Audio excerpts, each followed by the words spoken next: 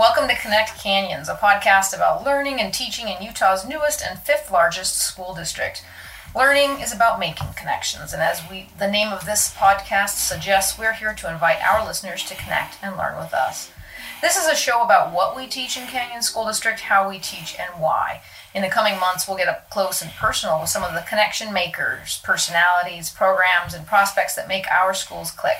We'll meet national experts too, including today's guest, Dr. David Parker, an author, professional speaker, and educational leader who is dedicated to improving how we communicate with one another and building what he calls authentically inclusive climates and cultures. Dr. Parker, welcome to Connect Canyons, and thanks for joining us. Thank you very much, and it's wonderful to be here in Canyon School District. I read up a little bit about your history. It sounds like you've got some educational background in social work, education and educational leadership, professional sign language, right? Interpreter? Yes. Yeah. And then you're an author of a series of books called The Best Me I Can Be series. Yes. Yeah. Yes. And so you were invited here today to welcome our counselors, psychologists, Yes. nurses, therapists, school resource officers to a new year and kind of talk about their role in maintaining school environments that are authentically inclusive. Yes. Help me understand how you define inclusion. What is authentic inclusion? I'm excited that you've asked me to be here and talk with the listeners because when you introduced today, you talked about how we teach and why. To be able to teach, we need to have relationships with our students. And to be able to teach, we need to have relationships with the families in which they come from. And authentic inclusion is intentionally creating a space, our classrooms, our schools, our district, where each and every person is accepted, celebrated, and intentional behavior goes into making sure people are validated, as opposed to just lip service. So we say something and then we put action to our words. So it's not just everyone is welcome here, but not you, because it's not the right day of the week or something like that. So making sure that our belief and our behaviors are aligned is what's meant by authentic inclusion. Yeah, so you use the word intentional, right? Yes. So because you would think this kind of thing would just come second nature, but it doesn't necessarily, right? No, it does not. One of a theme throughout the workshops that I did today, and talking with the teachers and the wellness staff and the SROs, the school resource officers, as well as the psychologists, in each of those workshops, they talked about how being exclusionary is the easy way to go. There's a lot less work in that. If I just interact with people that I already know, if I just interact with people that look like me, dress like me, worship the same way I do, that's easy to do that. So we have to intentionally make some changes in our behavior if we want to create a space where everyone feels included and accepted. And so what were some of the common things that you hit on today with our counselors and psychologists? How do you go about, being intentional? I mean, it's much easier said than actually put into practice, but intentional in the sense of the words that I use when I'm talking to students. Am I listening to my students, or am I listening to just to hear their voice, or am I listening to understand where they're coming from? Those are two different actions, because when I'm listening to understand, I'm looking at the student. I'm acknowledging the student with a nod of the head, similar to how you're doing now as we're talking. You can't see that at home, but she's nodding her head to let me know she's listening. She's listening for understanding. You're not glancing out the window. You're not glancing at your watch, etc. Children, young adults pick up on that. We all do, but they pick up on that tremendously. It lets them know if you matter. Everyone wants to matter to someone. They want to matter to the folks in their school, the counselor, the social worker, the school resource officer, my teachers, the principal, etc. I want to know that they see me. And when I listen for understanding, the student has my full attention. And I am not evaluating what they're saying or putting my own meaning to it or negating their experience. So when a student comes to, let's say, a counselor or a social worker and says, XYZ happened to me, the counselor or social worker will respond to that student about to find out how they're feeling and doing with that which happened, as opposed to saying, really? Did that really happen? This is a nice school. I don't think anybody would do or say something like that. That negates the child's experience and negates the child their feeling of self-worth. So an inclusive school makes everyone feel important and valuable. And I think that's probably good advice for parents as well, right? I mean, oftentimes as a parent, there have been times when I haven't probably been fully present for my children or really listened to what they were saying. Mm-hmm. And parents have a crazy life. At any given minute, at any given moment, you're like 18 different people in one situation. But over the course of time, your children realize that sometime they're there 100% and sometime I'm only going to get 75%, but there's a relationship that's there and a trust that's built up from the consistency of the interaction. With the teacher, even though that's the person I see second to the amount of time I spend with my family, that consistency isn't the same. And there's more questions that the student might have about the teacher's care about them as opposed to the consistent relationship they have with their parents, because you've known your kids since they were kids. Right. Mm-hmm. Being aware of the types of things that can cause us to not behave in a way that is accepting and inclusive. Stress is one of those areas that will cause the most caring, compassionate person to look and act and behave as if they're not present. So ways to reduce stress. For people that don't feel appreciated in their work, that low self-worth that they have from their workplace is another way that shows up in how they interact with students. Having nebulous goals and leaving too many areas of subjective interpretation allows for more behavior that could result in not making an inclusive space.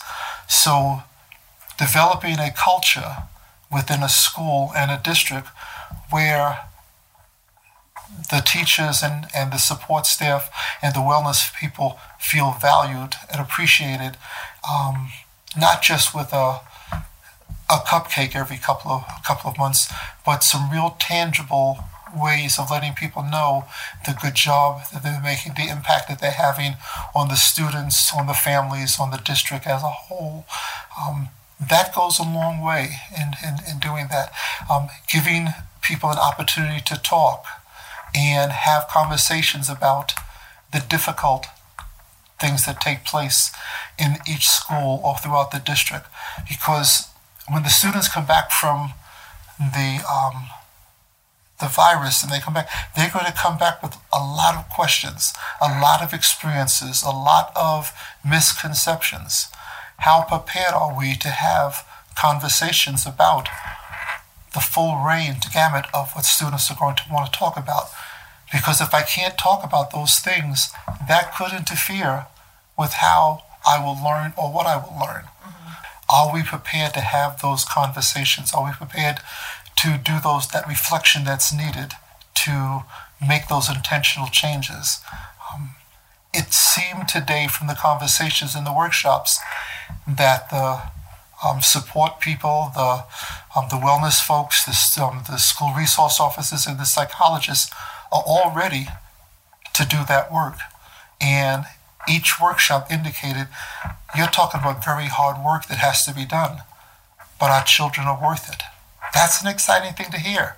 That's very exciting, especially for someone like myself that works with schools all over the country. And I don't always hear that. So it's exciting to be in a place where everyone was saying that it's hard work. I'm afraid, but I'm ready to do that. And well, that's fantastic. What I think what's fascinating too is our school resource officers and our therapists. I mean, they're on the front lines, and as you said, they do have such an opportunity to make so much difference because they encounter so many different children, right, in a given day, in a given month, in a given year. And, probably when you're in the trenches, you lose sight of that. Probably don't ever lose sight of the weight of the responsibility, but maybe just the upsides to that, right? The empowerment that you should feel to make a positive difference in their lives. Because from the resource officer perspective, as best as I can understand it, they see students at their worst. They're not called into a classroom or called into a situation because student XYZ is doing something marvelous. That might be a rare exception, but more times than not, they're called upon when something is going wrong. So for them to see that they can have a long-lasting positive effect on not just the students that they're working with, but students all around them, I feel that they need to know that. At the same time, I feel that they need to know that sometimes they get dealt an unfair hand because, and I'm not talking about this district because I don't know as much about the school resource officer relationship with the classroom teacher, but in some districts, the school resource officer becomes a pseudo-disciplinarian. So when the teacher is unable to manage an individual or group of individuals in a class, they call upon the school resource officer, and that person becomes a disciplinarian in the class or the school, which is not a law enforcement issue, but it also what it does for the child, it gives them a negative interaction with law enforcement. And too much research has indicated that the more contacts young people have in situations like that, it increases the chances of them having a long-standing relationship with the law enforcement, such as the detention centers we have here in Utah for youth that are basically incarcerated. So it begins in our schools in many cases. Mm-hmm. Yeah, I know we look to them as valuable partners in keeping our schools, safe, welcoming, and prepared. And I think they're sort of an abiding presence in the hallways, from, elementary school on up. And I think that they are in a position to establish meaningful relationships with our students. And I think many of them are very valuable role models. Mm-hmm. Yes. Any parting thoughts or words of advice that you might have for teachers and counselors and parents as we sort of begin what is going to be a very challenging year? Don't shy away from those necessary, needed conversations. Those conversations about where I as a district fell short in regard to responding to all the children when this crisis with the pandemic began. Don't shy away from the conversations where all children aren't being treated in an equal and fair way. They may not even be aware that they're doing something or saying something that is hurtful. But if we continue to be silent and continue not to have the conversations that are challenging, but it makes me stronger in character and therefore stronger as an educator, we're not really going to be there 100% for our students. And that's for all the students across the board, because you don't need to just have conversations of equity with minority students. That's a conversation for every person to be involved in, because all of us make up the community. And we have to decide what type of community we want to live in, what type of community we want to go to school in, worship in, etc. And we need to have those conversations. That's one of the things our superintendent has been saying, that we need to get comfortable with the uncomfortable. Yes. And Yes. Is there a way that as an individual, you should go about having those conversations? I mean, Look at the conversation from a point of growth, an invitation to grow. When I started to learn to ride a bicycle, a two-wheeler, when I was younger, I ran into fences, cars, fell so many times, we had to get a new fender put on the bicycle. There's pain in that. Yeah. But now, some 10 million years later, I still can hop on a bicycle and ride it without any difficulty. It's basically the same thing. Getting through these conversations about fairness and inclusion, and what is my role in continuing an unfair situation. Those are painful, but the other side is so exciting. The other side is so exciting and refreshing for everyone. That's wonderful. It's sort of like the subject of the podcast, right? Which is making connections and Yes. build relationships by learning and growing together. Yes. Really.